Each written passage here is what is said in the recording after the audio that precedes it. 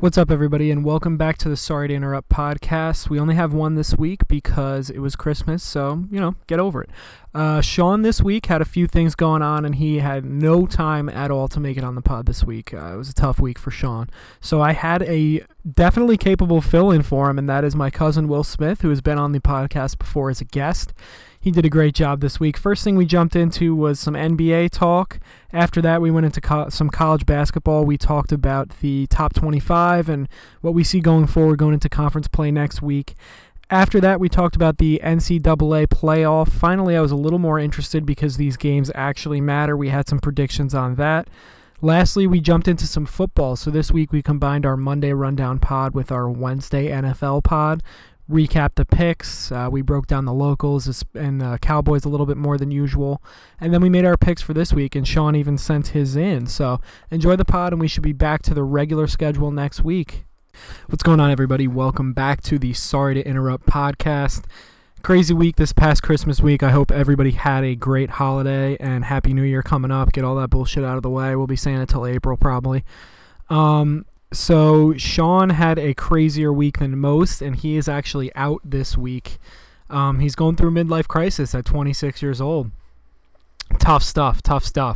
So let's hope that he can get his life back together. I mean, it's really sad. So, if you want to send your tweets out, your emails, just prayers out to Sean.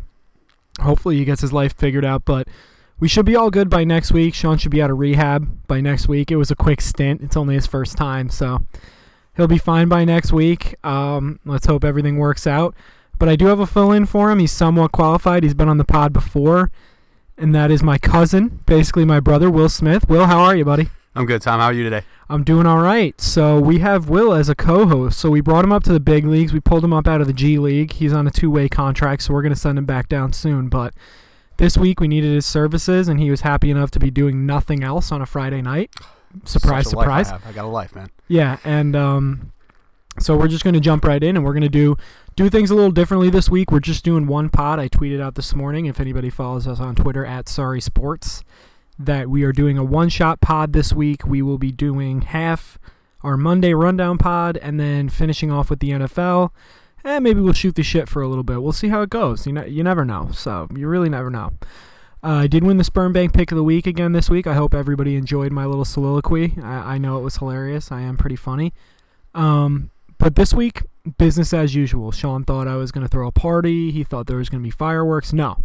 When you're a winner and you've been there before, you act like you've been there before. And I've been there before, right? That's 2 weeks in a row, right? 2 weeks in a row, baby. I'm hot to end the season leading up into next year if we can still stay in the air. All right, so let's jump right in. We're going to jump into the Monday first. We'll talk about a little NBA news. LeBron James died. Did you hear that? I did hear that. Is he ever going to play again? I don't know. He's listed as day-to-day, but I also heard that somebody was preparing a eulogy. I don't know. Does day-to-day mean 3 weeks from now? I'm going to sit on the bench. I'm going to coach my team from the bench. Well, he might be in the GM's office as well. I lit a candle for him. We'll be all right. I did light a candle, but LeBron is out. The Lakers lost to Boban, whatever is one of those guys out there. One of those guys with the weird names. Nice step-back jumper yesterday. And listen, I'll tell you what, with Rondo being out for 3 weeks and LeBron being day-to-day, and he's probably going to rest that thing up, I don't think these Lakers are ready to win. You don't think Ball can take over? I do not think Lonzo Ball. Action? Kuzma had 33 last night, but I don't think he can take over a game the way, obviously, LeBron James can. And I just don't think if this team's going to make a trade, it's going to be coming soon, especially if they go into a dive. You're going to start hearing Damian Lillard talk and whatnot. What about Anthony Davis? No? No, man. I think the Pelicans are going to go for that last-ditch effort kind of thing. Like I said, I don't think this is the year that they're going to trade him. I said that earlier on the pod. I know you listen to every single one intently. That I do. I think they're going to hold on to him. I mean, they're not doing that bad. I don't know where they are in the rankings, but I think this is the last hoorah for them to try and keep up. They're ranked 14th. Maybe they will trade him. Shit, I don't fucking know. I didn't realize they were doing that bad. So what would the Lakers have to give up for Damian Lillard? Okay, I was thinking AD there. I'm glad I rethought that. Damian Lillard, they'd probably have to give up Alonzo Ball and a first-round pick. Now, if you're the Lakers, do you do that for Damian Lillard? Absolutely. Absolutely. I think Lonzo Ball plays really well with LeBron, but Dame Lillard's a superstar, and he's going to re-sign with them. He wants to be in a big market in L.A. He's from Compton, so I would do that. He's only 29 years old. Portland as well, because now you get a first-round pick, you get a young point guard that plays defense, can run the floor. Absolutely, and you already have a guy that can shoot and play on and off the ball in Kyle Kuzma. In C.J. McCollum, he doesn't need to be a ball-dominant type player. He's proved that with Dame Lillard, so I think, honestly, that's a win-win trade for the both of them. We'll have to see how that plays out. But again, Sean has referenced this before on the pod that I think the Lakers are holding all their chips for AD. Now, what would you have to give up for Anthony Davis? Anthony Davis, you're looking at probably 2 unprotected first-round lottery picks, Brandon Ingram, and another chip, whether it be a Josh Hart or a Brandon Ingram together. You're going to have to give up like everything because that's trading the franchise. For the Pelicans than it is for the Lakers.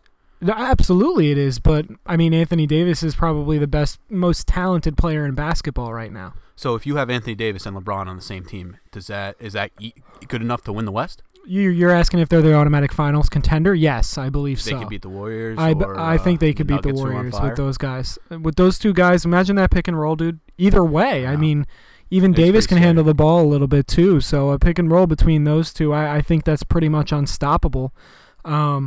But yeah, so the Lakers are in a little bit of hot water. We'll have to see how that goes. But I see them. I mean, listen, they lost to the Kings without Bagley, so I think Bagley's out for like 2 to 3 weeks or something like that. Yeah, so that one doesn't look too good to me. Next up on the list, we got the Golden State Warriors. Is the sky falling? They are second ranked, but Klay Thompson forgot how to shoot.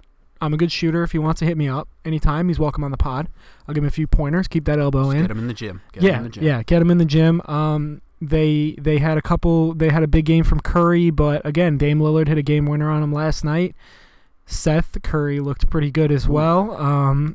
But also, I haven't heard about like Durant recently. It's just been, Seth mediocre for himself. Yeah, good for every other NBA player. Yeah, for himself. Every other NBA player is having the best week of their life, but him, it's good.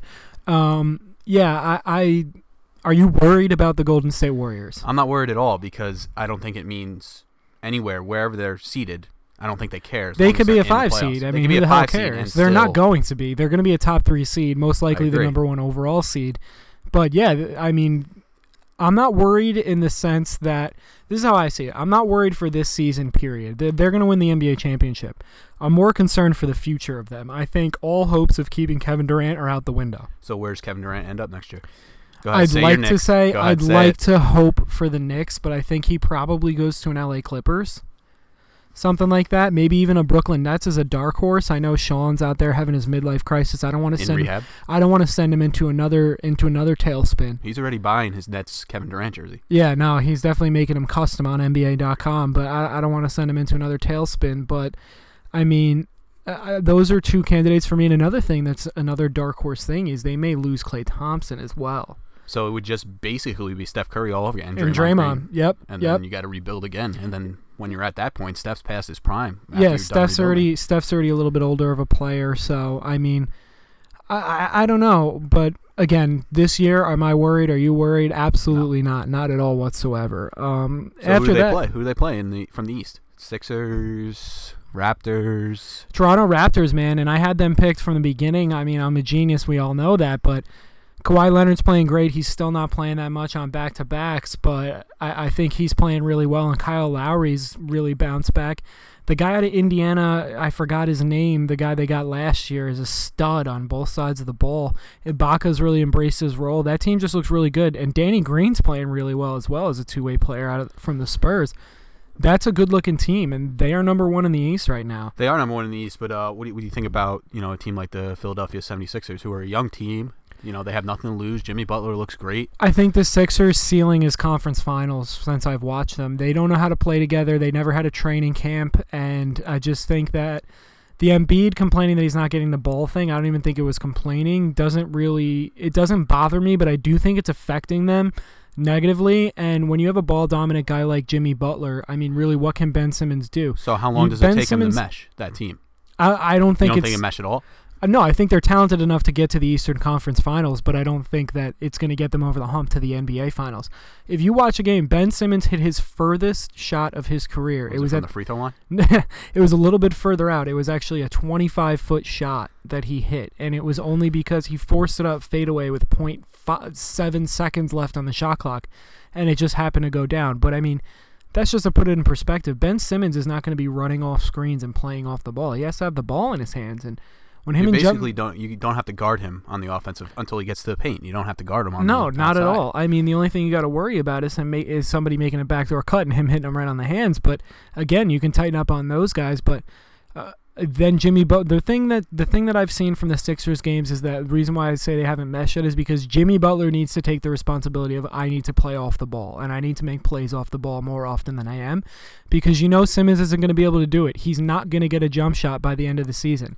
This is a multi-year kind of thing. 3 years from now, if you tell me that he's shooting, 32 to 35% from three-pointer and 80% from the free throw line, because if you don't remember, LeBron James was not lighting the world on fire, but now he's more than a serviceable three-point and free throw shooter. Now you have to guard LeBron at the top of the key. Exactly, where before people used to say, "Oh, just sag off of him," let him get his from the outside, and that's the same situation with Ben Simmons. I mean, I also look at the Sixers. I haven't watched much of them this year, but why is Embiid shooting all these three-pointers? I mean, that's the new NBA, man. There's really nothing you could do about that. Of course, would you like to see him go dominate guys and talk shit with his back to the basket? Yeah, but that's just not how they play anymore. And I don't think it's an Embiid problem at all whatsoever. The guy is playing more minutes than I or anybody else would have guessed. He's averaging like 35 minutes a game, and he's played every single game so far, which if you told me that at the beginning of the season, I'd tell you you're fucking crazy. But my one thing with the Sixers is, like I said, just they haven't figured it out yet with Ben Simmons and Jimmy Butler. And if they're not going to do that, they're not going to make it past the Eastern Conference Finals. And so they it's might just not a even make race it to see who loses to Golden State in the finals. Yeah, well, we already knew that. I mean, even last year, Sean and I were just saying congrats to the Golden State Warriors in February when we first started our podcast. And, you had your nice storylines, like the Denver Nuggets are in first right now, but come on. They're not going to be first all Is year. Jamal Murray, Gary Harris, and Jokic going to beat the Golden State Warriors? No. In 7? No way. Because Draymond's going to turn it up, and he's going to be an antagonist to Jokic. And those guys are just not going to be able to guard the Klay perimeter. Thompson's going to hit 10 three-pointers in the first half in a game. And, there's just too many guys on that team that can get hot. I mean, you remember that game a few years ago before Kevin Durant came over when Klay Thompson took 2 dribbles, but he scored 40 points on threes, and that propelled them to the finals. I mean, like, this team just has too many weapons. And I know Klay's in a shooting slump, but he's probably, the 4th greatest shooter of all time right now. By the time his career is over, he's probably going to be the 2nd greatest behind his teammate Steph Curry. I'll put my money on that he's going to figure it out within the next 2 weeks. Oh, I totally agree. I wouldn't worry about that at all. I think the Warriors are just fine being where they are. Absolutely. I'm more concerned for the future of the Warriors, but who cares? Live it up. You had your fun, Warriors You had your fans. championships. You're going to get your championships, so then it's time to rebuild. Exactly. And it's just cyclical. That's just the way it goes. Everybody's got to get their money. But why don't we go up and down the league before we move on to the next topic, and we'll talk about some things that have surprised us. First in the Eastern Conference, we already referenced the Raptors, number 1. Looking after that, what do you see that stands out to you? Because we already talked about the Sixers as well. What stands out to me is the Milwaukee Bucks. That's what stands out to me. Yeah, well, you were saying earlier, the Bucks, Pacers, Sixers, everybody's young up there. They're all young teams. And now for me, honestly, that's more of a reflection of the Eastern Conference being top heavy and not as good as it once was back in the early days. And the Western Conference has been dominant for years, more than it is these teams are good. I think, aside from the Bucks, who I think could be there just because they surrounded Giannis with three-point shooters, and Budenholzer finally figured out that give Giannis the ball for 20 seconds out of the shot clock and let these shooters make threes, and they are long as fuck on defense. But aside from that, if you look at it, the Pacers and the Pistons in 6, Hornets, Heat in 7th and 8th, those guys would be 14 and 15 in the Western Conference. Exactly. And I think they're the Pacers, have an under 500 record. I think the Pacers and the Pistons would get dominated as well. Do you think that anybody like the Pacers or even the Milwaukee Bucks make a big splash and sign somebody big big or trade for somebody big, say, hey, we can compete with the Warriors. Nah, the Pacers already made their moves with Tyreek Evans, and I think they made a couple extensions, and I really think they're hoping for Miles Turner to turn it around because he's had 2 down years in a row. 3 down years in a row, you got to give up on a player, if you ask me. But I don't think the Pacers are going to make a move. The Bucks are an interesting team, though. They have a couple expiring contracts at the end of their bench that they can move. Like, if you got another piece with Giannis, like even if it's a guard, like another guard that's, like a Dame Lillard. If Dame Lillard played with Giannis. I don't think they have the pieces to swing for them unless, you package a Chris Middleton with an unprotected first and an expiring. But, and again, they have Bledsoe and they have Brogdon down there. They have a lot of good role players that are playing well. Absolutely. And I think, honestly, if you ask me what the Bucks' best move was, aside from hiring Budenholzer, who has them playing in second, they may not even have to make a trade.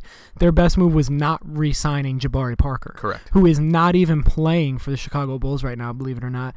And that's tough because that guy's career was completely decimated by injuries. You tore both your ACLs, one twice. It's going to be rough. Yeah, that's definitely going to be tough. But, I mean, again, my Orlando Magic are down to number 10. They're going to make a run. Did the Nets. Your Orlando Magic? Well, I did pick them to make the playoffs this year, so that's why. The Knicks are 14th. Not really much to say about them. But you're happy about that.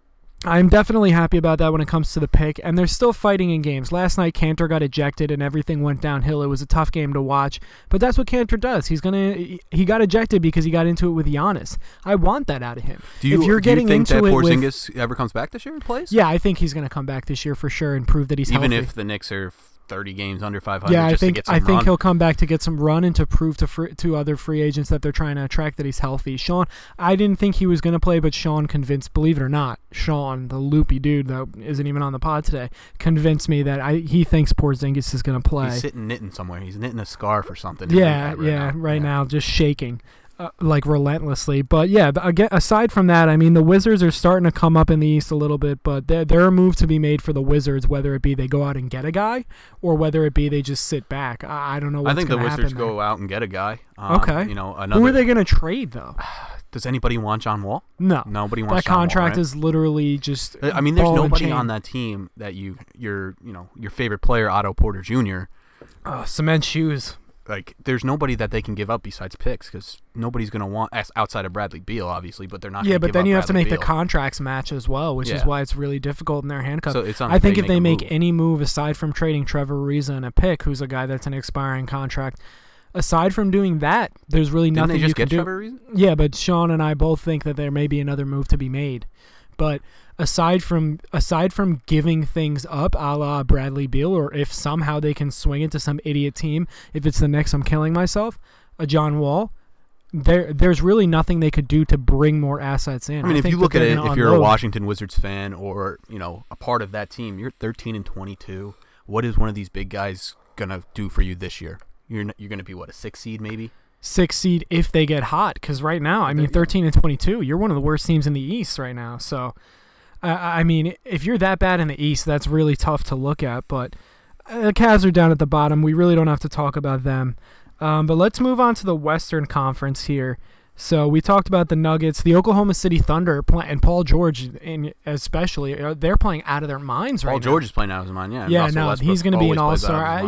Russell Westbrook. That's why I didn't even bring him up. Steven Adams been playing well, too. Yeah, he's definitely one of the best role players. He got voted toughest in the NBA, if that means anything. But I really like Steven Adams as a role player. Is that really a thing? Toughest in the NBA? Yeah, there was a player vote, believe it or not. So, I mean, toughest in the softest league. That's a big-time award. The Clippers are still tucked in there at 4th, believe it or not, with their best player being who? Tobias Harris, probably? I can't even outside of Tobias Harris. I don't think I can name a player on that team. Lou Williams. I could go up and down the roster, but NBA is my thing. Yeah. Like Trailblazers just won last night, and they're looking pretty good. And then another team, Kings are still in the playoff hunt. And then the last team I want to talk about here, because the Mavericks have fallen out. I think Utah at 12 is probably going to figure things out at some point. I think you would hope. But it's the Houston Rockets and James Harden really making a case for a back-to-back MVP here. I mean, the guy's scoring 40 points a game, basically. Yeah, in the last 9 games, he's averaging 39.8 points per game, and he put on an absolute show last night against Kyrie and the Celtics. But if you look at Harden now, he's putting up these 40-point games, and how close are they? Like, you need him to score 40 points. Yeah, no, especially because, I mean, they lost Ariza, which was really tough for them. PJ Tucker does not do anything except play defense and shoot corner threes. And then the guy that they went out and got last year, and Chris Paul, he's looking older by the minute. He really is. And he's been in and out in the lineup, and I don't think that team's nearly the powerhouse that they were last year. I'd still be worried about them in the playoffs, especially if they sneak in as one of the lower seeds. If they end up playing Denver, I think that could be a great series. I think that goes 7. Definitely goes 7. Yeah, absolutely. So that pretty much wraps up the NBA. We're gonna move on to NCAA basketball because listen, the NBA, it's still early in the season. We're not even close to the All-Star break, but there's a few interesting things going on, especially the Denver Nuggets being the number 1 seed right now. But you and I both think that that's probably going to change. They'll probably be like a 3-4 or something. Yeah, no, and that's good because that's a young team, and Jokic is playing like an MVP candidate, and they got a lot of good players surrounding him, Paul Millsap and the rest of that gang out there. But let's move on to college basketball, and we'll run up and down the top 25 right now. Your Kansas Jayhawks have fallen. Your Kansas, you took a graduate class and then dropped out to get your money back from what I remember there. Prove I wasn't a fraud. Yeah, Nevada's still hanging in there at 12-0, and I think they're going to run the table in their conference. They are, come on. But they also haven't really played anybody. No, not at all. But that's what pisses me off is because St. John's can't sniff the top 25, and they haven't played really anybody either. But they're 12-0. Yeah, but also if St. John's was preseason ranked 14, they would stay at 14, being 12-0. No, you're right about that. But Duke is back up there at number 1, deservedly so. That team is absolutely insane, and the Zion sweepstakes is going to be. This is the biggest player out of the that's going into the NBA draft. But I don't even think LeBron. He's the best player on his team, though. I really don't. Who do you think's the best? Cam Reddish.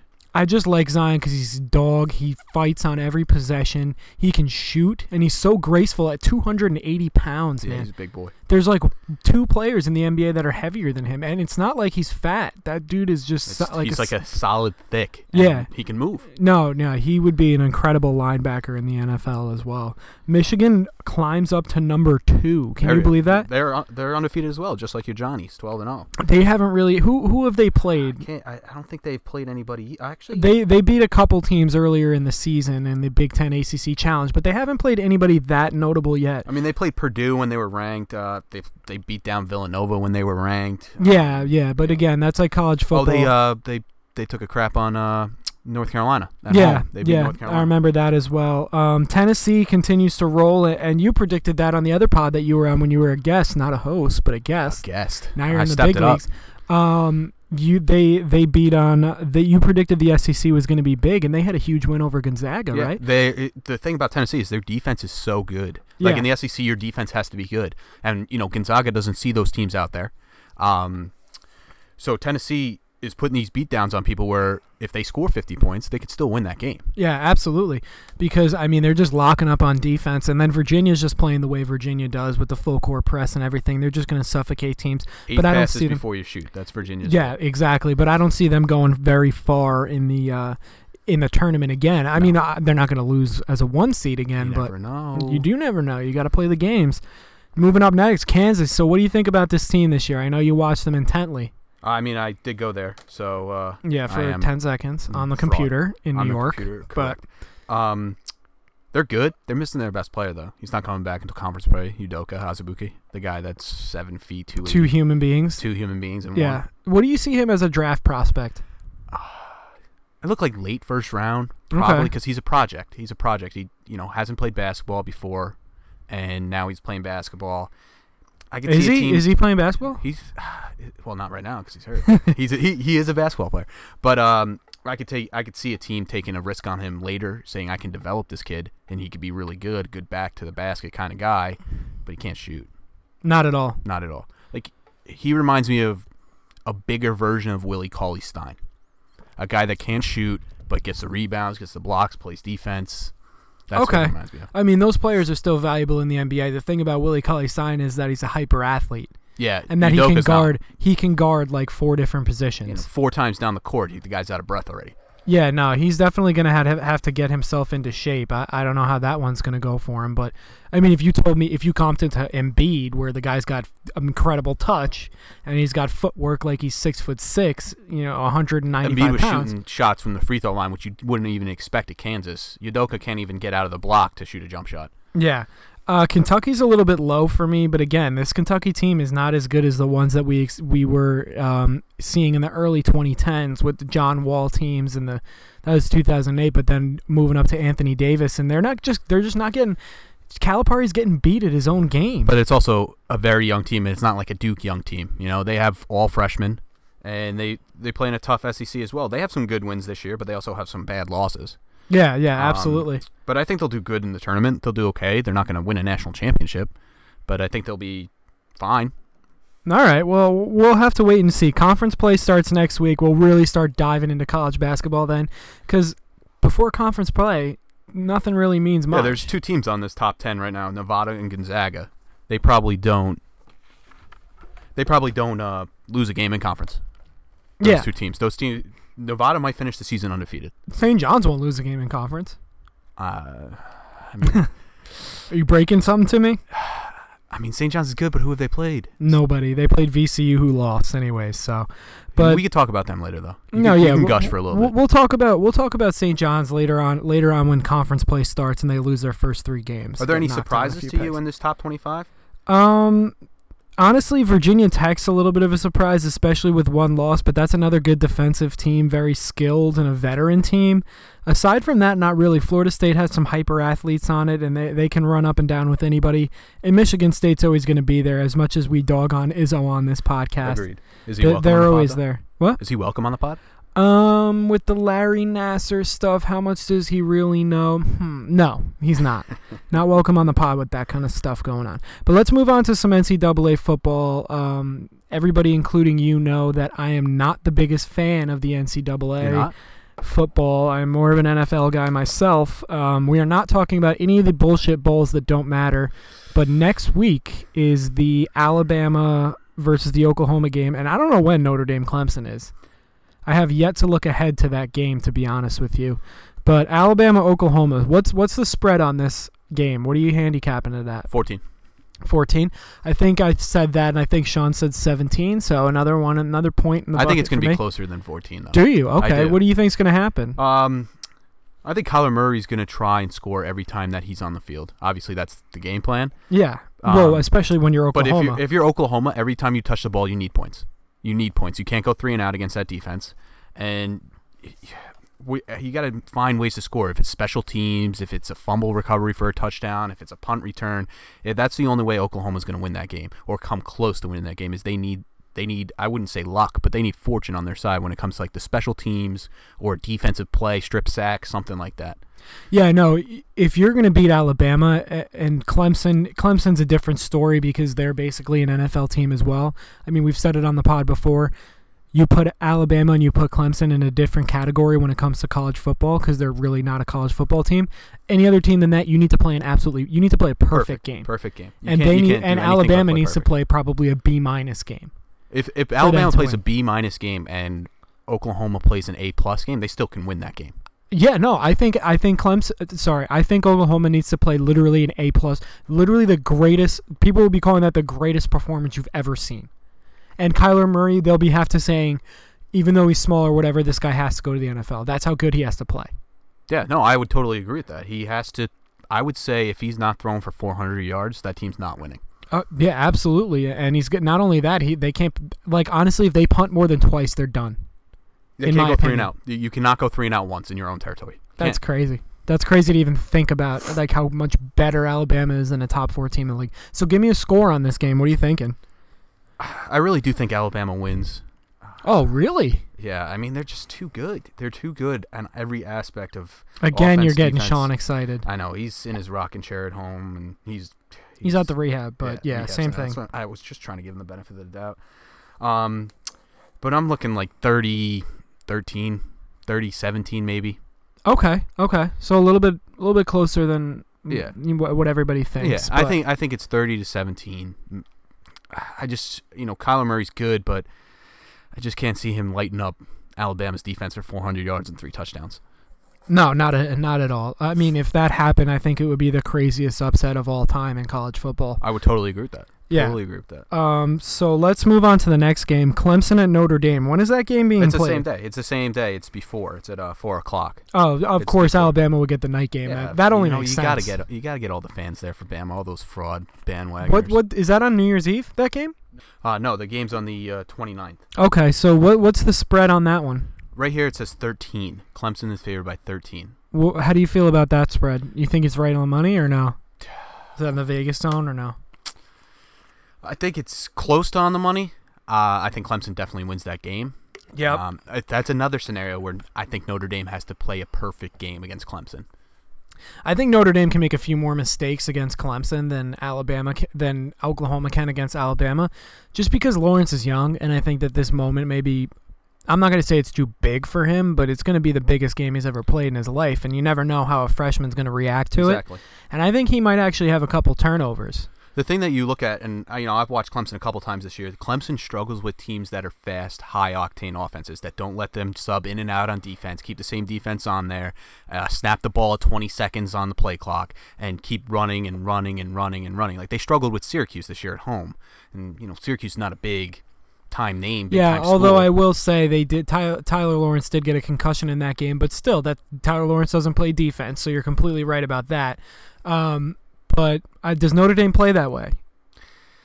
I don't think so. I haven't seen them play that way either. No, they play a pro-style offense. They play take the time. Exactly. That's how they play. They get them up to the line. They're calling out audibles and cadences and stuff. So, I mean, listen, I don't really have that much confidence in Brian Kelly as a head coach. I don't know who does. And you're facing Dabo Swinney on the other side. Yeah, and I don't think he's going to be changing the game plan. I don't either. They're going to stick to the same thing they've been doing all year and say, hey, we can do this against Clemson, and I don't think it works. Absolutely. So we're going to be looking at a college football playoff final of Clemson and Alabama. What else is new? Yeah, I would say that's almost inevitable, and it'll keep rolling like that. And the last thing is it's incredible, and we've said it so many times, how much better these two teams are. Because everybody wants to go there and play. It's just like Duke, and NCAA. All these kids want to go there and play. But the thing is, you're right. Everybody wants to go there and play, but football is just so much different than basketball because you have to play as a team in basketball. Football, you just have to do your job, and that's it. That's correct. And it's not like Duke's rattling off. These two teams have been in the national championship almost every single year since it's been created.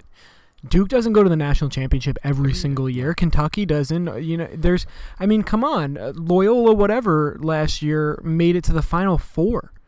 Could you imagine, would an NCAA version of that, would Utah ever make it to the NCAA playoffs? You can't even get, what's it called? You can't even get UCF in there.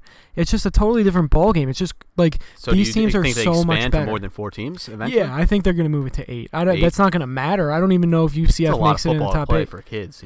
No, I agree with you, but maybe there'll be a bye system created, or maybe they'll cut down on the amount of games played to 1 less and put the championship game 1 ahead.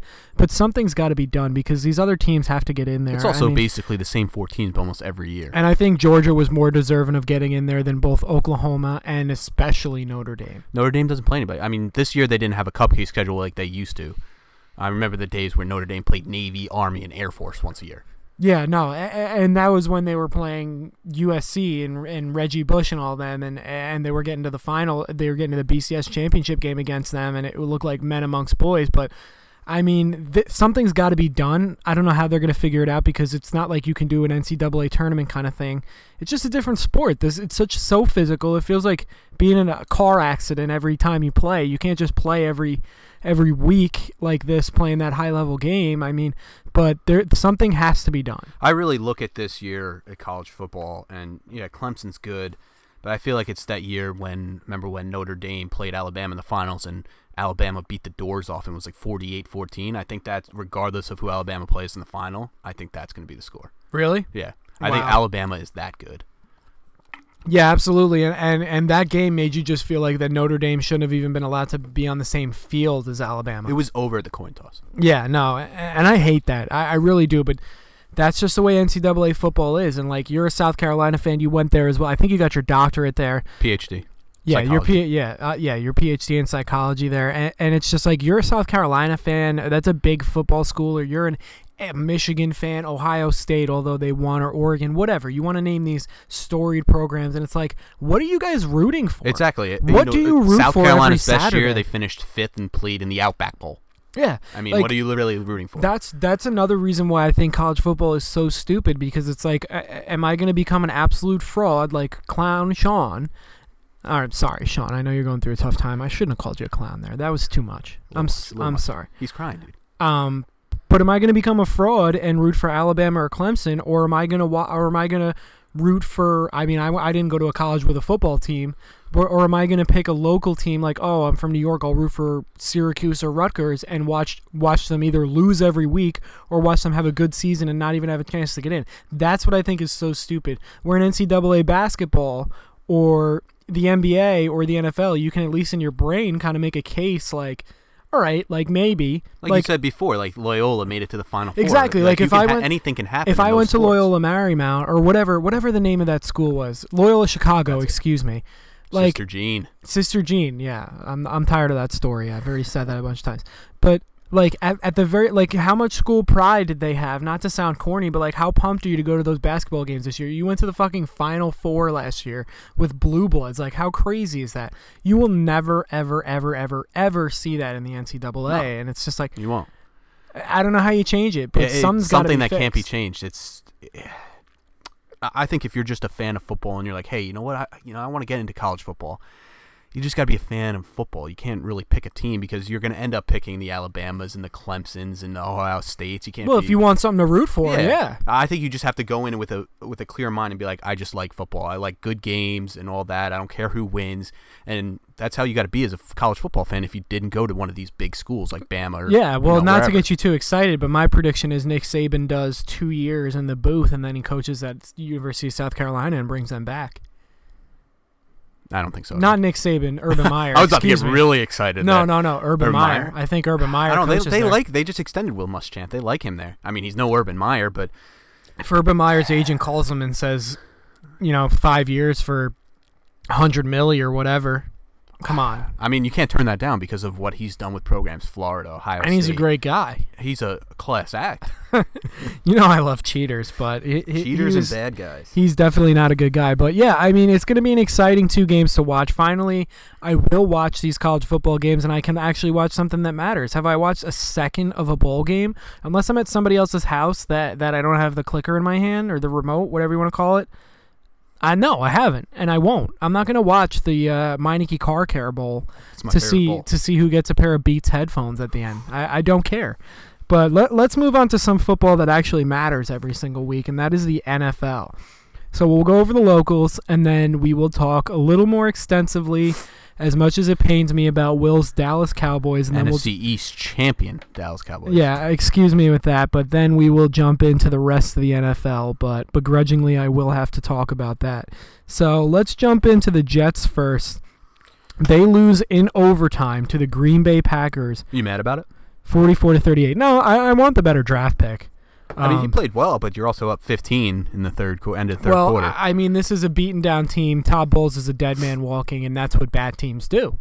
They give up games to Aaron Rodgers, who's on probably one leg, with an interim head coach that if he gets re-signed, I will laugh my ass off, with a team that's decimated by injuries. I mean, but again, Aaron Rodgers had some late end of the game magic. He clearly got the guys together and said, are we really going to lose to the fucking New York Jets right now?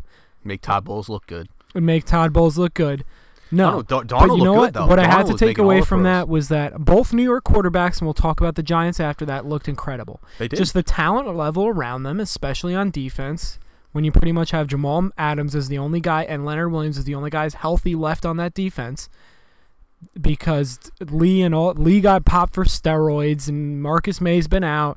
You know better than anybody else. Morris Claiborne is an injury machine. Yep.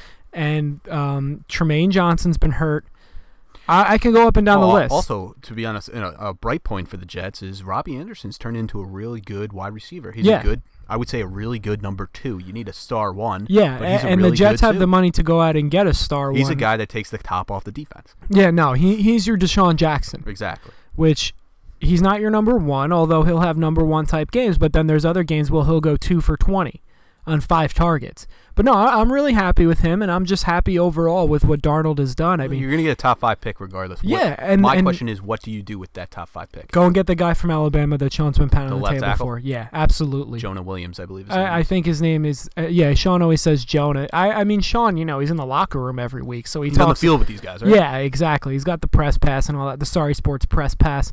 But yeah, no, go and get a left tackle. Build from the inside out like the Dallas Cowboys, except better. And and yeah, go out and get a left tackle, a guy that you're not going to be able to get on the free agent market because they're all locked up. And then what do you spend all that money on? You have like $90 million in cap space. I think Le'Veon Bell is going to be a little bit cheaper. I hate to say it, but I think Kareem Hunt is going to be really, really cheap this year. You like bad guys, so. No, I don't like that type of bad guys. I like cheaters. Get it right. I don't like people that hit women or abuse children. I don't like that. But again, this is the NFL. It's a business, and if they're going to sign him, I'm going to cheer when he scores a touchdown. Exactly. And we've talked about this on the pod. I did the same thing with Dez Bryant. Didn't like Dez Bryant, but when he scored a touchdown, I was happy. You're throwing up that X every time. But I mean, and I think the Jets are going to spend money on skill positions and spend draft picks on the not so sexy positions. Okay, so what do you project the Jets at next year? Record-wise, I think the Jets probably next year, depending on who they get, and you'll have to talk to me after the draft and after free agency. I think the Jets are an 8-8 team next year. I think they're sitting right around 500. If you told me they go 7-9 or they go 9-7, right around there, I think that's exactly what they are. Which is good for the Jets after you had 4 wins this year. That's a huge right around up. There. Yeah, even we'll if see you how they finish do with this the 16th pick in the draft. You're set. Like, you have your future there. You're building around Darnold. You're giving him weapons. You're building up that offensive line. You're going to be 7-9. Then you'll be 9-7, maybe 8-8, and then before you know it, you'll grab that wild card. That last exactly. And Sam Darnold will only be his second year. It's not like quarterbacks really evolve until their 4th or 5th year. Correct. And the last thing I will say on the Jets, and I'm going to be saying this all year, it's just refreshing to finally go into a draft and look at the top 4 rounds and just say, oh, I hope they take that quarterback. Like, you don't have for once to worry in my now. life, I don't have to say I hope they, at least for a few years, unless Sam Darnold completely fizzles out. I don't think so, though. I'm just excited to say I'm glad they have. In my opinion, Sam Darnold was the best quarterback in that draft. I think he was definitely the most. I think he's the most talented quarterback in this draft. After seeing everybody, Baker Mayfield's giving him a run for his money, and that guy's got a cannon. But I would like to see Darnold with the weapons Baker has. Absolutely, and I think the huge thing for Sam Darnold, because everybody was down on him on midseason there. He's had a massive second half. Massive, yeah, exactly. And quarter, because he was hurt for the middle of the season. Came out of the gates hot, got hurt, kind of had a few dud games, but he's had really good games. And it hasn't. He has really good games where he has no help. Yeah, like he's and throwing to nobody, handing the ball off to nobody. I mean, everybody, even his running backs are all hurt. Crowell looks like he's out for the year. All he has is Elijah McGuire. I'm not going to run up and down the Jets roster because I don't want to put you to sleep. But I mean, like, he's got no weapons, but you know what? You can't pin any of those losses that they've had in the last 3 weeks on him. When you put up 38 points and lose, that's not on you. Not at all. Not at all. But let's move on to the New York Giants, and they lost by a point to the Indianapolis Colts, and that kept the Colts in the playoff race. And again, Eli looked pretty good to start that game out. I've said it all year, and as a Cowboys fan, it's tough, but Eli can still do it. You give him time to throw, he's going to make the throws. Yeah, and that's without Odell Beckham. Evan Ingram having a terrible second year. And he had a good game. He did have a good game on Sunday. He did. And the last couple weeks, I mean, I think that they're pumping the brakes on Saquon because they finally realized, like, let's just relax we're giving him the ball 30 times a game. Yeah, exactly. But also, we've seen as a Giants fan, if you're happy about one thing recently, even with Odell being out, is the emergence of Sterling Shepard. Yeah, absolutely. I mean, that guy's a premier. I don't know how many, aside from, I guess, Thielen, because he's in the slot. Can you name any more premier slot wide receivers than Shepard? Outside of him and maybe Julian Edelman, that's Golden Tate. Golden Tate's kind of past his prime. But past his prime, and he's also not playing well on Philly. I really think Julian Edelman and Adam Thielen. If you put Adam Thielen in the slot, I mean Cole Beasley, obviously. Stop it. But yeah, I mean, listen, from the point of view, from a Giants fan's perspective, you're not mad. You're not mad. No, you're competitive and you're losing, and you're gonna get a good draft pick. Yeah, and you're not getting blown out. You're not the Arizona Cardinals. Have been talking about for the last. Yeah, Herbert, or I think honestly, Dwayne Haskins is in a Giant jersey next year. I'm calling it if he comes out. Well, the Giants. You don't think anybody takes him before the Giants pick? No, Jacksonville's gonna be before them. You think Jacksonville will be before the Giants pick? Yeah, Jacksonville has 4 wins, I think. Oh, yeah, you could be right. Yeah. I don't know. Jacksonville is really, really handcuffed with that Blake Bortles extension that they just gave him last year for having one good game in Pittsburgh. You're going to have to eat that. You're going to have to eat that. That's dead cap space, man. That's really difficult to do in the NFL. It is difficult to do, but I think even with the team that they have now, the Jacksonville Jaguars, if you have a quarterback that is better than Blake Bortles, you're better than a 4-win team. Yeah, but I think that, honestly... Isn't that Sean's playoff team? Yeah, Sean picked them to go to the playoffs. I didn't, because I'm smart. You're a smart. But I think, honestly, the Jacksonville Jaguars, the Jacksonville Blake Bortles, I think you're going to see Joe Flacco in a Jacksonville Jaguars. I mean, I think Lamar Jackson has earned his spot as the starter as the Ravens. Listen, it's not pretty, but they're winning games, and we're going to talk about that a little bit later, but they are winning games, period, and I think they've played themselves into the playoffs. So. Well, back to the Giants. It was, as a Cowboy fan, it made you smile because it was a typical way to lose to, the Colts. But if you're a Giants fan, you kind of throw your hands up and you're like, Odell's not there. We're not giving the ball to Saquon anymore. We kind of gave up. Yeah, and you can't be mad about it. Do you want to win this game if you're a Giants fan looking at the future? Not at all. No, not at all. But, I mean, in the end, Eli is going to probably start at quarterback next year. And if I'm a Giants fan, I'm not mad about it. No. Are you going to bring in Bridgewater? No, you're not going to pay Bridgewater all that money to have a new guy learn the same exact system as Eli and probably be the same player. You shore up that offensive line, and I think the Giants are better next year. I think the Giants are at least 8-8 next year with a shored-up offensive line. Yeah, I think so as well. And you know what's crazy is they cut Eric Flowers, and they made a few moves on the offensive line, and they don't look nearly as bad as they did last year and early on in the season. This past year. Yeah, they don't look as bad. Eli was and they're starting to play as a unit. Yeah, so, I mean, if you're a Giants fan, I don't know if you want to use the word happy, but you're not like you were week 4 when you're like Eli Manning's getting sacked 6 times a game. Yeah, no, not at all. But let's move on to the next team because the Giants and Jets are poised to be in basically the NFL's version of the lottery. We'll talk about, I guess you would consider it a local team for this game just because you are a fan of them, and that is the Dallas Cowboys winning 27-20 against the Tampa Bay Buccaneers. And they could have lost this game, but Jameis Winston he doesn't have a quarterback's brain. I will put it to you that way. Dallas could have easily lost this game. They didn't look good at all, but they did enough to win the game. Defense played well. They had 4 or 5 sacks. You won't be winning that game if that was a different team, though. Exactly. If you're playing the Bears like that or the Saints, Bears, whoever, you're losing that game by 17. Any team in the playoff bracket right now, you're not winning that game. Correct. I would agree, but Dallas just went out there and said, we just have to find a way to win this game. And that's what they did. And even though it was 14-3 at one point, I thought to myself, this game's over. Regardless of what the final score is, we won this game. You saw Jameis Winston went on that long drive down the field, get strip sacked by Randy Gregory, and Jalen Smith takes it back to the house. You've got to be so excited about this defense this year. I am so excited. So excited. You have Jalen Smith playing like he never got injured. Leighton Vander Esch, who's could be defensive rookie of the year, probably won't be, but he's playing up there, playing that caliber. Yeah. And then the secondary, after moving Byron Jones to corner, he's one of the best corners in football. You don't even have to play Sean Lee. I mean, he'll be back, but we're not needing him. That's the main thing right there, and that's what hits the nail on the head for me. For the last, 6 years, it was the Cowboys' defense goes as Sean Lee goes. Yes. And now, no, he hasn't been on the field, and it's been the status quo for them. The only thing that worries me come playoff time, because the Cowboys did win the NFC East, the only thing that worries me is that defensive line. When David Irving gets back, it's better. He hasn't played in 5 weeks because he has a high ankle sprain. Where's my guy Taco at? He's behind Randy Gregory. Put him on the other side. DeMarcus Lawrence is on the other side. He's an all-pro. You can't. Yeah. It's tough to get these guys in, and that's why I think that benefits your Jets next year because I can see DeMarcus Lawrence in a Jets jersey and moving Taco Charlton to that side. Yeah, absolutely. To save money. So how are you feeling about my guy Jason Garrett, the clapper? Well, he retained his job for another year, I can tell you that. Yeah, but for sure, man. Come on. Just the offensive play calling and also the time management has not been good. It hasn't been good. It's never been good with him at the helm of the team.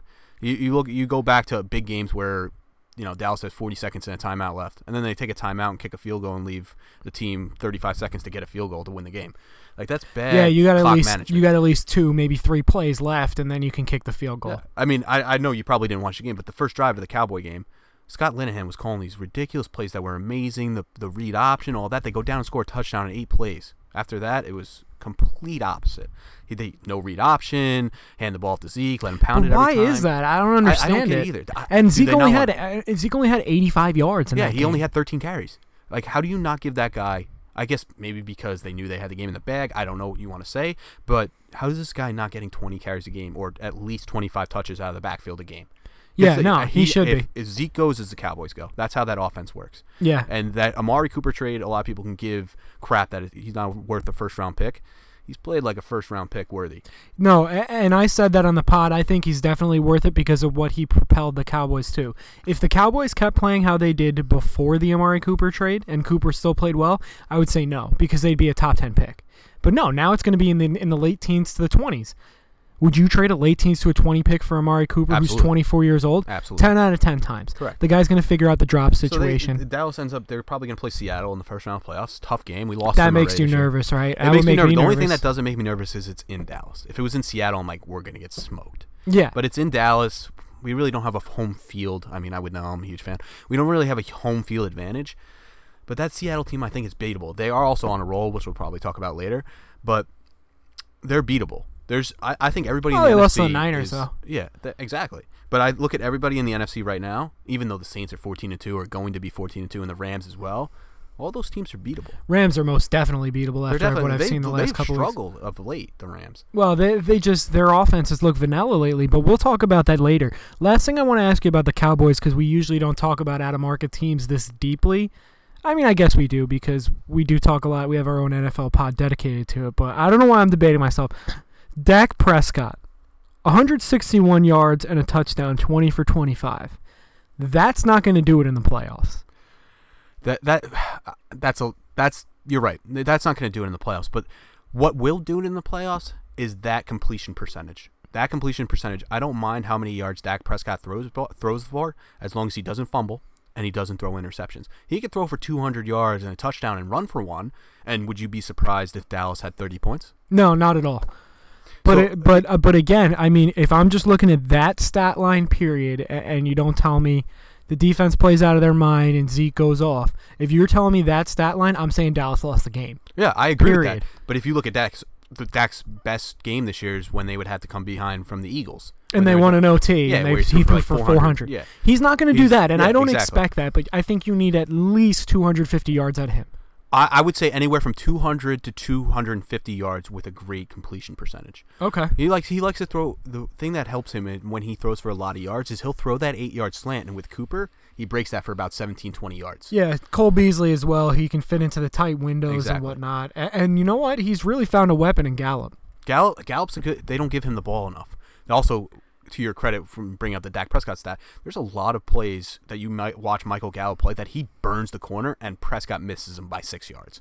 Like, Gallup should have at least 2 60-yard touchdowns. He's hung him out to dry on a few where he'll throw it 3 feet over his head and he's about to get sandwiched by the safety in the corner. But he's got to clean that up. Looking future-wise, him and Amari Cooper for the next 3-4 years, that's a pretty good wide receiver duo. Absolutely. So how do you feel about looking ahead to Dak Prescott? Jerry Jones has already announced that he is going to give him that extension, and he was a 4th-round draft pick, so it's a year earlier than everybody else. How do you feel about him getting the extension? I think, in my opinion, you don't love it, but you have to do it in the NFL. I agree with it. It's not that I don't love it. I don't hate it, but... Well, no, you give me an honest answer, because as a Cowboys fan, I know for a fact you're going to talk yourself into it. Of course I am. But how do you truly feel about it? Honest, I'm not mad about it, because knowing Dak Prescott, you're going to have to pay him, but you're not going to have to give him Drew Brees money. You're not going to have to give him Aaron Rodgers money. You can give him money where you can restructure it and get other guys there that can help him. If you get him guys that like Amari Cooper and you get a better tight end, or Dalton Schultz becomes the next Jason Witten, which is, few and far between. But Dak Prescott, if he does not turn the ball over, Dallas does not lose games, because you also have to get the ball to Ezekiel Elliott 25 times a game. Mm-hmm. So I'm not mad about it. You're going to bring in another guy that's... I mean, the guy won Rookie of the Year. He went 13-3, had a down year the next year. I mean, if you look at his numbers this year, they're not terrible. They're not great. I think he has 20 touchdowns, 8 interceptions, 3,600 yards. But he also has 300 yards rushing with 4 touchdowns. I mean, you're going to find another guy that... Because Dallas is ready to win now. They're ready to win now. They're not... Pounding the table. Pounding. Shit. I'm into this. But they're ready to win now. So I think extending Dak is their best chance to win now. Okay. All right. So the game plan for Dallas to win in the playoffs is... Get the ball to Zeke 25 times at the least, probably closer to 30. It doesn't even have to be hand the ball off. No. Just get the ball, period. Exactly. And the other thing, as a Dallas fan, can we do something other than hand the ball off on first down every single time? Because if you look at it, there's 10 guys in the box. Well, you're on the air now. Start begging. Garrett listens every week. Pod? Can we get him on the pod? I'd have to talk to Jerry. I'll put a phone call in. Yeah, well, that's going to be him tough. on a string, you know? Yeah, exactly. But yeah, the game plan for Dallas is what? Get Zeke somehow the ball 25, preferably 30 times a game. Defense keep doing what it's doing. Just limit Seattle to no big plays. You can't limit Seattle because that's when Seattle's dangerous, is when they get those 80-yard passes to lock it on like reverse something. And the last thing is that you need a high completion percentage from Dak.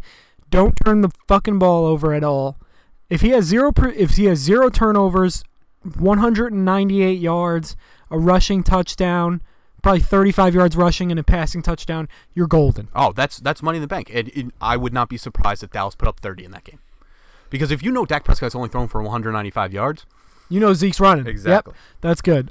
So let's move on to our rundown of the games here. First game we're going to look at is the Washington Redskins losing, and I guess you would say the carriage has turned into a pumpkin on Cinderella's story here. On Josh Johnson, they lose 25-16 to the Tennessee Titans. And I picked the Tennessee Titans to go to the playoffs. They don't really do it for me after watching them this year. I almost have the entire playoff bracket right for the AFC, which completely defeats the fact that I'm losing to Sean this year in our picks, in my opinion. Be upset about that. But I look at that game. Are you really surprised that Josh Johnson didn't light it up? No, I'm not at all. That's a solid defense from Tennessee. I was surprised that the game was as close as it was. Was it a 9-point game? And Mariota got hurt, and I don't even know if he's playing this week. I mean, he's been practicing. He's been taking limited reps at practice. That's what I read recently.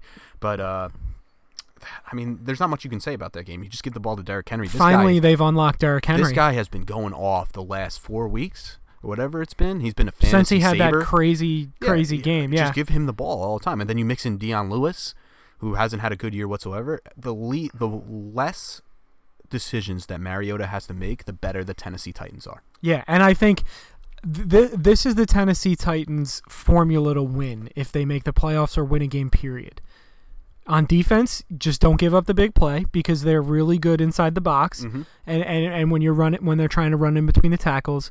And Mariota has to make a decision whether it be hand off to Derrick Henry and or Dion Lewis or make a pass within 3 seconds of the ball being snapped. Yeah, well, he's a first read guy. If his first read's not there, he's taking off. Exactly. And that's not good for him because he gets hurt. He has to make a decision, period, whether it be take off and run or pass or hand the ball off within 3 seconds. When he's in the pocket, bad things happen, period.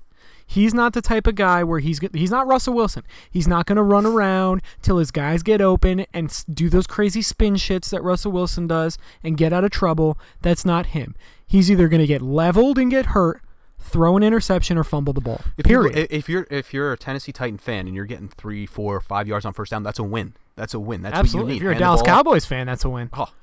Zeke gets like 8 a carry, so it's fine. No big deal. But yeah, you really can't take much away from that game. That's a fringe playoff team and a non-playoff team playing each other. Let's move on to the next game. This one was tough for me because I'm in on the San Diego Chargers. LA. You're gonna give me shit. Pissed. You're gonna give me shit like Sean does. So God damn it. The LA Chargers this year are my Super Bowl pick for the AFC.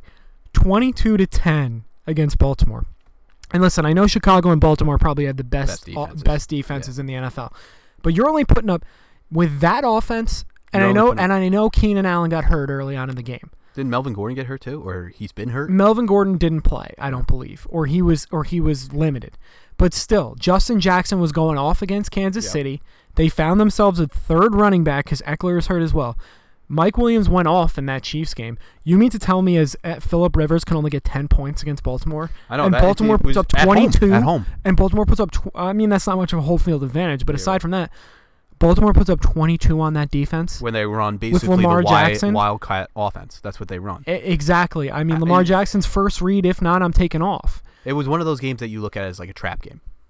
Not that they have somebody big to play on Sunday, but you come off that big win against the Chiefs, and now you have to play a good defensive team in the Ravens, and that's what happens. Trap game, I guess, if it was like the Broncos where they're out of the playoff hunt, but this is a playoff team. They should not be taken lightly. I think they just had a letdown after they beat the Chiefs. Yeah, no, I would agree with a letdown a little bit more than a trap. But let's talk about the Baltimore Ravens a little bit because, listen, It's never pretty. It hasn't been pretty in a really long time. But this team's been winning the same way since they beat the Giants in the Super Bowl in 2000 or 2001, whatever. Defense and the quarterback doesn't fuck up. Yeah, that's what you got to do. That defense is good enough that if Lamar Jackson does not turn the ball over, that team's going to win games. Because you look at it, Lamar Jackson makes plays that should be losses into 6-yard games because he's that elusive. And then it's going to be a time, maybe not this year, maybe next year, that they're going to figure that out, that he does this when he hands the ball off, he does this when he drops back. Well, that's when it comes into, hopefully he turns into a better passer. Yeah, he's not going to be he wasn't an accurate passer in college. No, he's not going to be Drew Brees, but if he could be Cam Newton passing, I'm not saying Cam Newton where the guy's a fucking fullback out there running, but if he could be Cam Newton passing percentage-wise. Okay, so you, in your opinion, Ravens make the playoffs, and they make the playoffs this year. Did they go to New England? Do they stand any chance? No, but I think that game's a lot closer than what people are going to believe. I agree. I think that's a 6-point game. Like you said, as long as Lamar Jackson does not turn the ball over and they find some way to move the ball downfield, and they can win games like they won this game. I mean, the guy's going to throw for, 110 yards, rush for 100 yards? Yeah. Like, that's big. That's a win. Absolutely. If you're running back, if your quarterback's running for 100 and throwing for 100, you're not losing games. No. That's not the reason why you're losing games. And with that defense, definitely not. Let's move on to the next game, and that is the Eagles and the Texans. And this game was ugly. Back and forth game. Deshaun Watson did all that he could to win, but this Texans defense has taken a major step back in the last few weeks. 32-30, the Eagles win. And I believe that they're still alive in the playoff hunt. They are still alive. Nick Foles magic. What it is, one, the Eagles made the bad decision of starting Carson Wentz when he wasn't ready to start. No, and I believe we said that last week. Had he started week 5 instead of week 3, week 6, I think we'd be talking about Carson Wentz's back. Yeah. And I think I don't have any I don't think that Carson Wentz is going to be that quarterback where he had one great year and that was it. I think Carson Wentz is a money player. So what it is for the Eagles is they have to win and the Vikings have to lose and they get that last wild card spot. The Vikings have a tough game. They're home against the Bears. The Bears who are fighting for a bye. Granted, if the Rams lose. So it's going to be a tough game. It's going to be a fun Sunday. Absolutely. And the Bears and the Bears and the Rams play at the same time, which is really interesting because it's not like the Bears can say, "Oh, okay, the Rams lost to San Francisco," which they're not going to do, especially with how badly they've been playing recently. They're still not going to they're playing at the same time, so the Bears got to play all out. Do you look at this game to say that the Texans they won the division, it's locked up, let's take it easy? Or? I don't think so because it's not like the Texans are as Sean would love to say, a battle-tested team. This isn't the New England Patriots. This isn't the New Orleans Saints. I think they got to keep rolling with that momentum. No, I agree with that. And I just think the Texans just flat out lost this game. The thing that doesn't worry me as well for the Eagles is they have all these weapons on offense. You have Zach Ertz, you have Darren Sproles back, who makes everybody miss when you try to tackle him. Alshon Jeffrey, Golden Tate, list goes on. But they have no defense. They have none, man. Defense. They're picking up guys. They're going to have to score 40 points, everybody says. And you don't score 40 points a game in the playoffs. Especially Nick Foles. Nick Foles is a guy that likes to sit like in the 20s and the 30s. Like even in his best games, he's not going to go out and light you up, a la like a Jared Goff when that offense is playing well, Patrick Mahomes, Drew Brees. You know what I'm talking about? Those kind of quarterbacks. He's not a shootout kind of quarterback. He's not that good. For the Texans, you're right. That basically a letdown game where you let the Eagles come back and win this game. A game that I think they were up 10 points in the fourth quarter. Yeah, you're not happy about that. You're not and Watson looked great. It was not his fault that they lost at all. No. When you put up 30 points, you expect defense, to win. Like you said, took a step back, more than a step back. Yeah, they can't get to the quarterback. Their corners are not playing well. They're giving up big plays. So, but listen, it'll be really interesting to see. And you know what? As much as I fucking hate Eagles fans, I really don't like the NFC East at all whatsoever. I hate everybody there. I hate everything about the NFC. The Redskins are terrible. They're the worst team in the NFL, in my opinion. I don't like Giants fans. I don't like Sean either. Yeah, I don't like Sean. I mean, we all know how I feel about Cowboys fans. Just you sitting across the table, I feel sick to my stomach. Yep. I mean, I don't like the division at all, but as much as I say that, it would be pretty incredible to see Nick Foles roll into the playoffs again. Wouldn't, actually. I don't want to see that at all. I want to see the Eagles going home after they won their Super Bowl last year, go enjoy that, get drunk again because you won last year, and let the Vikings get in there. Oh, you hit the mic boom there. Jeez, you are slamming everything right now. But let's move on to the next game. As expected, the New England Patriots won 24-12. Well, you look at this game, the Patriots should have won this game by 30. Yeah, they turned the ball over twice inside the Bills' 20. Jake Allen didn't look good at all. This game was 24-12. Jake Allen? Who's that? Josh Allen, buddy. Who's Jake Allen? I don't know. I think Jake Allen's the guy starting for Carolina this week. Oh, yeah? And you think the Patriots should have won by like 30? Yeah, it was 24-6 with 3 minutes left, and they got a garbage time touchdown. It should have been like 34-6. There's not really much you can say about this game. Patriots did what they had to do. They won the AFC East again. I mean, I don't see them ever losing that division. So there's not really much more you can say. The Bills are up and coming. Allen's going to be a good quarterback in the NFL. It shows that he can run, he can pass. Kid's got an arm.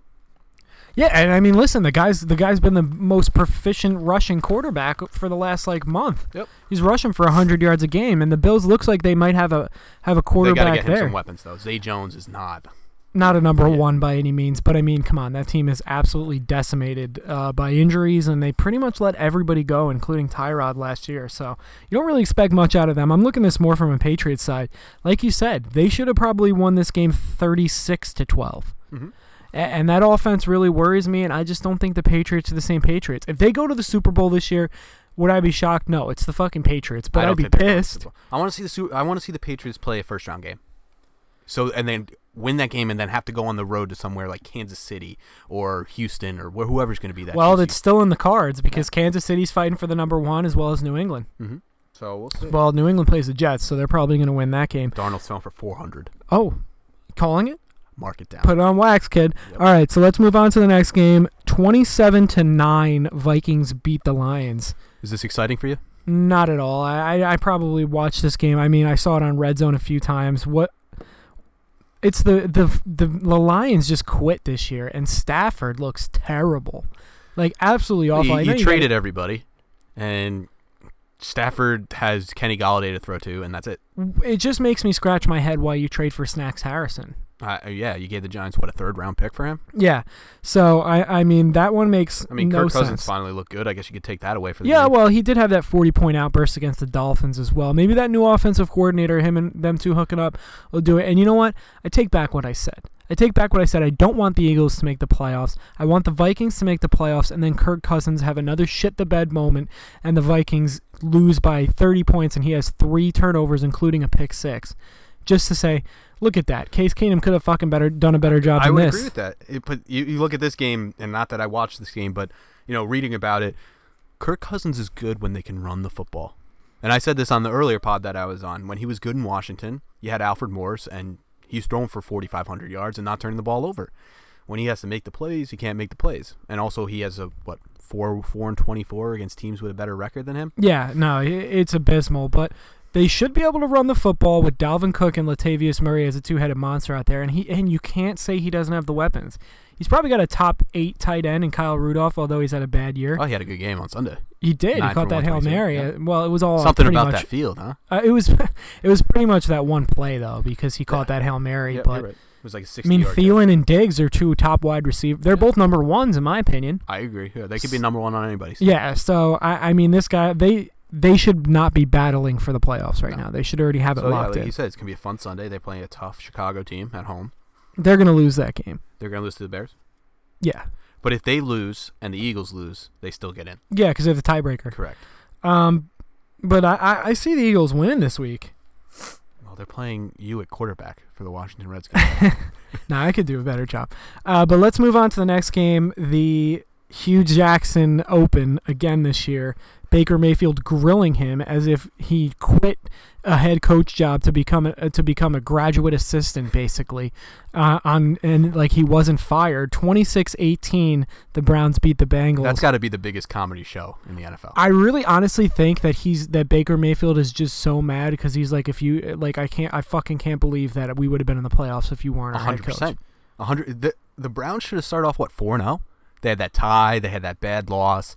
They should have started the season 4-0. What are they? 7-7. They should be like a 3 seed right now. They should be. And Baker Mayfield's playing like a number 1 pick. Yeah, no, he's been incredible. The throws that he is making is unbelievable from a rookie quarterback. Yeah, no, and he's got a cannon. He's got an absolute cannon. And the thing is, though, he doesn't make bad throws. He doesn't make that bad interception. Like, yeah, it happens every now and then because he's a rookie. But he holds on to the football pretty well. He doesn't make plays that cost you games. Exactly. Period. And also the emergence of Nick Chubb out of that backfield is huge for the Yeah, team that now. trade of Carlos Hyde was just a great Carlos trade. Hyde doesn't even play. He He doesn't Jacksonville. play in Jacksonville at all. I mean, you knew that was coming, Yep. but I'm shocked that they traded I mean, a also, I second look or at a it- third-round pick for him? Third round pick. I also look at the Bengals they gave up.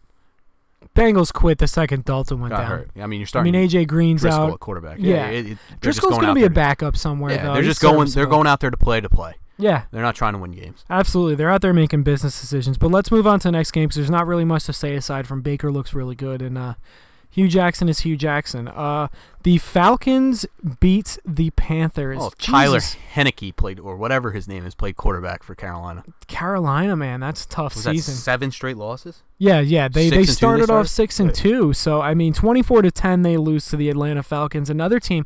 Does Dan Quinn get fired? Because I think they said his job is okay. I think he should get fired. You're far enough removed from that Super Bowl that you went to that you blew that lead. It's not like you lost a close game to. I mean, technically it was close, but you were up 28-3 in the third quarter. Yeah. And then you had a bad year after that, and now you're having an even worse year now. And I guess They made the playoffs last year, but Okay. I mean, come on. Yeah, right. But also, you look at it as, are you going to give them the benefit of the doubt that you lost your whole secondary? Yeah. I mean, you have number 2s and number 3s out there playing corners and safeties. I for think at Atlanta. the very least, 2 coordinators get fired. I would agree with both that. I think he's back coordinators for get one more fired. year. They're saying if we don't go somewhere in the playoffs next year, you're gone. Yeah, and Matt Ryan, I mean, he's having one of the best statistical years of his career, but the rest of that team just sucks. Yeah, I mean, if you're Matt Ryan, you're happy. You're throwing Julio Jones and Calvin Ridley, who's having a phenomenal year as a rookie as well. Yeah, but I mean, again, I guess I lost Freeman, but Coleman's definitely a serviceable backup. Coleman would start on a lot of teams in the NFL. He might even start next year for the Falcons. I mean, I I wouldn't think bring Devontae Freeman back. I'll bring Tevin Coleman. Yeah, absolutely. But that game was, again, a nothing game. Neither team's going to make the playoffs. And here's another nothing game. This game actually surprised me, though, because the Jaguars are horrendous. And Well, the they Dolphins won 17-7 against the Dolphins. in So, Miami. But, I mean, not really that it matters. They play in Jacksonville. But I don't get it. Miami looks somewhat good one week. They're battling the Patriots and whatever, and then they, get 7 points. Well, against the it's their head Jaguars. coach. It's bad coaching, and they really don't have that many skill players. I mean, what do they You have? Kenyon Drake and Not not Jarvis Landry, he's on there. Cleveland. Devontae Parker. That's really it. And Parker barely even played this year because he was upset with his contract. Kenny Stills is hurt, and Ryan Tannehill is your quarterback. I know. I think that is a franchise that needs to blow it up and start all over. Absolutely, and I thought they were going to do that by getting rid of Jarvis and getting rid of Sue. They're going to but end up finishing 8-8 this year. So, I mean, what does that do for you? yeah, you're sitting at mediocre. Great. That's not where you want to be in any league. Nope. Any league at all. Move on to the next game after that. You had the Chicago Bears barely covering against the San Francisco Did you cover 49ers. that? You Yes, covered them. nonetheless, that is a cover. That's And 2 I for 2. believe That's that two is good. my Sperm Bank pick of the week. Thank you, ladies and gentlemen. Phillip Rivers. Brought to you again by Phillip Rivers, but we will talk about that when we go over our picks. I mean, This game was a let's get this win and get the hell out of yeah, here let's get kind the of hell win. out of San Francisco. The Bears just did enough to win the game. Yeah, and you know what? I said that Mullins was going to be under a lot of pressure that he hadn't seen before, and I was right, but I'm not counting that kid out. I think he's going to have a decent, I wouldn't say it maybe as a starter, but maybe as a backup somewhere. I think he because, gets... Jimmy G's coming back for that team. Yeah, no, he won't. It won't be on this team, but But you look at the I Bears. think he probably gets a chance to start somewhere I agree. with a contract, and then after that, he's a good backup for 5-6 years. Sounds like Ryan Fitzpatrick to me. Sounds like it. Well, that's a lot longer than 5-6 years. The guy's been in the league But forever. you look at the Bears. They basically say, hey, you're not scoring 10 points. We can score 14 and win. Yeah, absolutely. I And mean, they played the 49ers. They did hold the Rams to under 10 points. And I but think with their head coach, if they're playing a team like the Rams or Coach like of the year, Saints, Matt Nagy. I think Matt Nagy probably is up there for Coach of the Year. I don't know. He'll probably win it. But I think that he's got the offensive mind where if he knows that they're going to be in a shootout, he can score more points than that as well. I think that he could challenge a team if it's a high-scoring affair with the Rams or somebody like that, where he can keep up with them and then have the defense generate a little pressure on one of those teams as well. Moving on to the next game, the Rams beat the Cardinals 31-9. I had this game picked as well, and I was right. But You're killing it. You're killing it. everyone. I'm coming in hot at the end of the year. It's Is this gonna. why Sean's having a mental breakdown? It might be one of the many reasons. We don't want to get into that on this pod though. That's for a different pod. I mean, what can you say? That's for Dr. Phil's podcast. Absolutely. What can you say about this game? It's the worst them. team in the NFL. They're 3-12 versus a team that should be the number 2 seed. Yeah, because the Saints are going to be the one. Well, they already locked that in. Yeah. So I mean, you didn't even have to play Todd Gurley this game. You didn't even have to play Jared Goff this game, and you would have won by double digits. Yeah, absolutely. So you don't really have to say much, but hopefully, I mean, listen, I'm still not confident on the Rams. Like I look at the Saints as the team to beat in the NFC. Granted, they're the 1 seed, but the Rams play Chicago again. Say they do. You put up 9 points against them last time. Yeah, and it shows. Like recently, if you get that pressure on Jared Goff, he crumbles. He crumbles. Yeah, and you know what? The offense has been vanilla. They're running the same exact offense every time. 3 wideouts, a tight end, and a back. They don't mix it up at all. And I know I see all that bullshit with all the movement pre-snap, but at some point, coaches are going to watch the tape and figure that out. Clearly, that's happened. But I think that they need to have some 2 tight end sets, put a wide receiver on the other side. You know what I mean? I know exactly what you mean. But I think the scary thing for the Rams is I think Todd Gurley's getting tired. I think he's getting tired. You think so? They overuse him. They overuse him bad. Yeah, and you know what's crazy is because they have a good backup running Brown, back. I think. Yeah, something Brown. I know that, and he's serviceable. He had a great game. Yeah, or C.J. Anderson. It was C.J. Anderson. C.J. Anderson again. Todd Gurley should not play a snap in this game coming up too. Yeah, no, they got to rest him because like even if you look at it, he'll have like 14 carries for 110 yards, but he also has 7 receptions for whatever yardage, but 50, whatever. Yeah, but he's still getting hit every single time on those receptions. It's not like he's running out of bounds every time. Yeah, and he's in there every single there's play. Games that he's getting 28 carries. That's a lot of carries going back-to-back weeks with that many carries, and he's getting a lot of yards. That's a lot of wear and tear on those feet, and I think he's getting tired.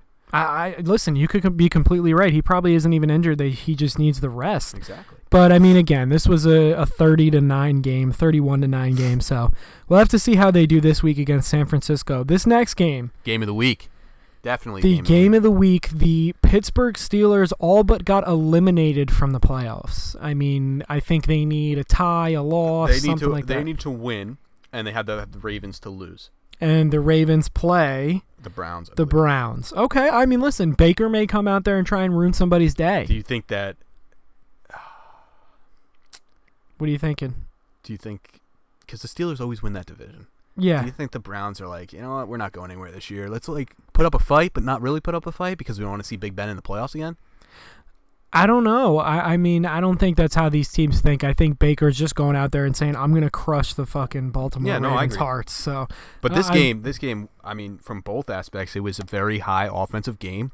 Steelers don't really have a good defense, so I wasn't surprised that not even Drew Brees threw for a lot. It was like Kamara, and it was basically Kamara. Yeah, even Ingram showed up for once. Yeah, I mean, Ingram was not what he was last year, and I really didn't think he was going to be. But again, the Saints are just the better team, and the Steelers do this shit every year, and it finally has caught up to them. I mean, and it's sad as if you're a Steelers fan, is you have Big Ben, who's way past his prime. He could still get the job done, but you have one of the best, if not the best, receiver in football, and then Juju Smith-Schuster's probably the best 2 in football.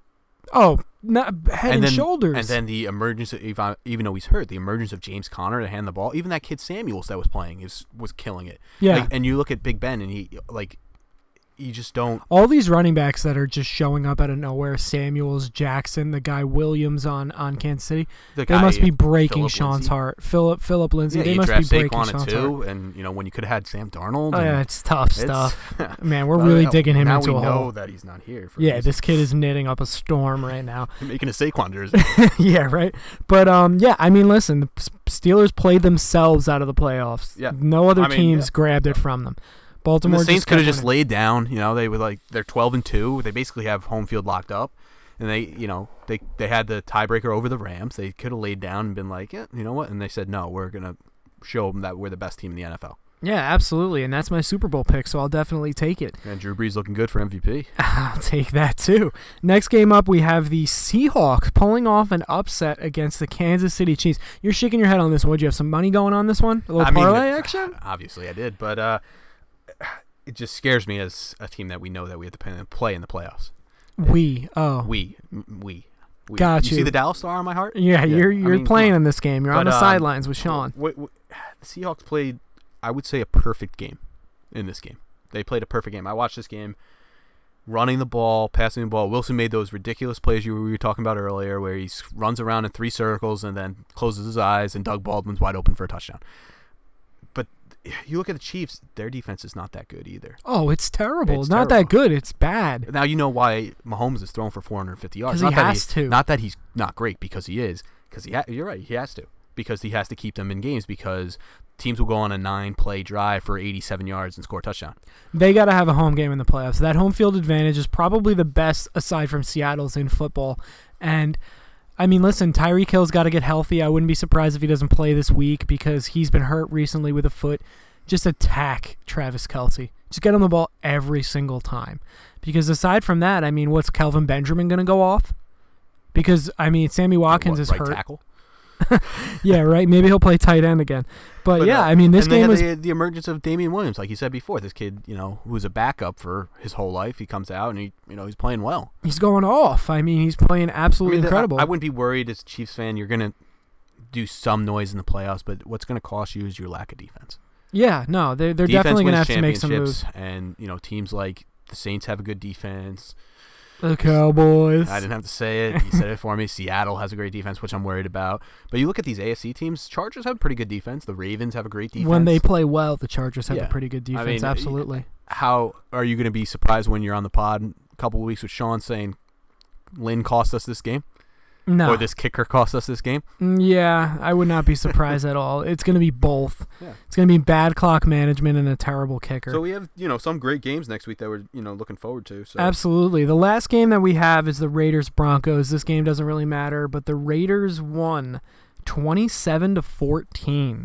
And Sean picked the Broncos, I believe, to win. Oh, and I think he said, as I recall, as I was listening to the pod myself, I think he said it's a lock. Yeah. He said lock. Was it a lock, though? I don't know. I mean, when Dwayne Harris runs back a 99-yard punt return, it was Sean quivering a little bit. Oh, man. Well, that's what put him in. That's what I heard. Oh, Jesus Christ. But there's not much you can say about this game. It's two teams that are not going to the playoffs. The Raiders don't really... Raiders actually came out. I think it was because it's probably, the last game of the season in the black hole, obviously, and they're not going to be there. Last game ever, probably, in the black hole. So why wouldn't they come out also on Christmas Eve? Give Gruden a little Christmas present. Yeah, fuck Gruden. But all right, let's speaking of that, let's segue into our picks from last week. I'll just give you a quick recap before Will, and Sean sent in his picks. I think he had one of the nurses sending him for him. Last week, I went 3-1. Pretty good week for me. I took the New York Giants +9 at Indianapolis. They only lost by 1. I took the Jets +3. I lost that spread against Green Bay. Took the LA Rams -14. They won that game by a lot more than that. And the Sperm Bank pick of the week brought to you again by Phillip Rivers. Very fertile man. The Chicago Bears -4 in San Francisco. They just barely covered the spread by 5. They basically said, we know Tom needs 5. Listen, they were in the locker room before that saying, let's get this one for Tom. And I said, thank you. All right, so Sean, let's give his week a recap real quick. New England -13.5. Nope. Ouch. They were up, and they gave up that last second touchdown like we talked about. Tough stuff, and I think we predicted that Allen was going to do that as well. Indianapolis favored by 9 at home against the Giants. Tough stuff again. That's bad. 2. Sean, here's his one measly win of the week. He picked Green Bay, and it took overtime for him to get this one. He was definitely shaking on this one. And I was looking at 4-0 on the first 4-0 ever in Sorry Sports history.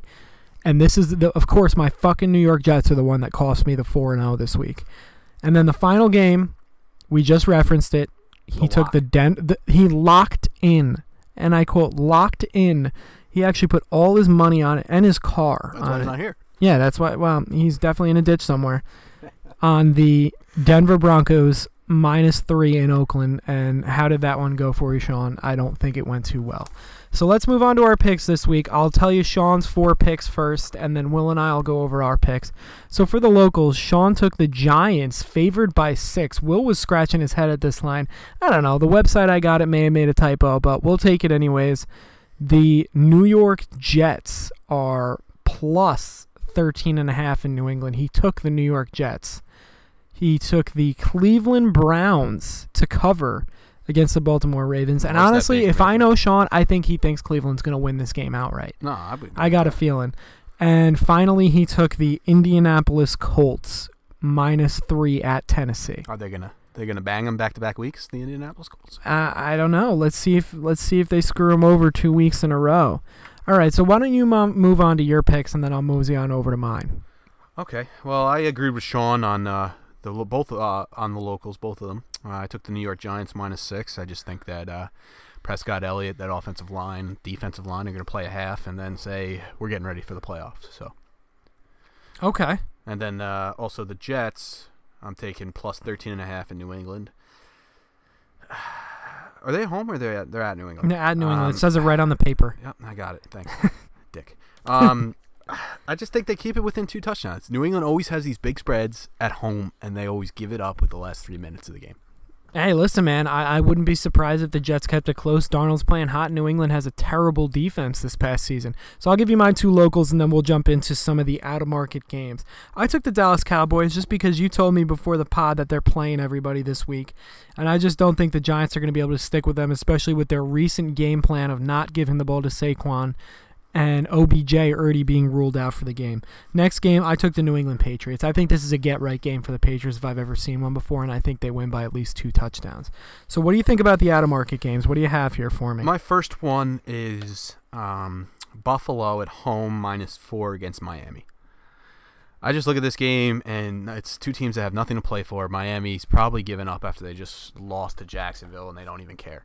I think Allen's going to come out and have something to prove and say, you know what, this is my job. I'm keeping it, all that stuff. And Buffalo, all that stuff, huh? All that stuff. All that good stuff. I think Buffalo wins this game by 7. Okay. All right. So I'll move. Let me give you my next game, and that is the LA Rams at home by 10. They are favored by 10 against the San Francisco 49ers.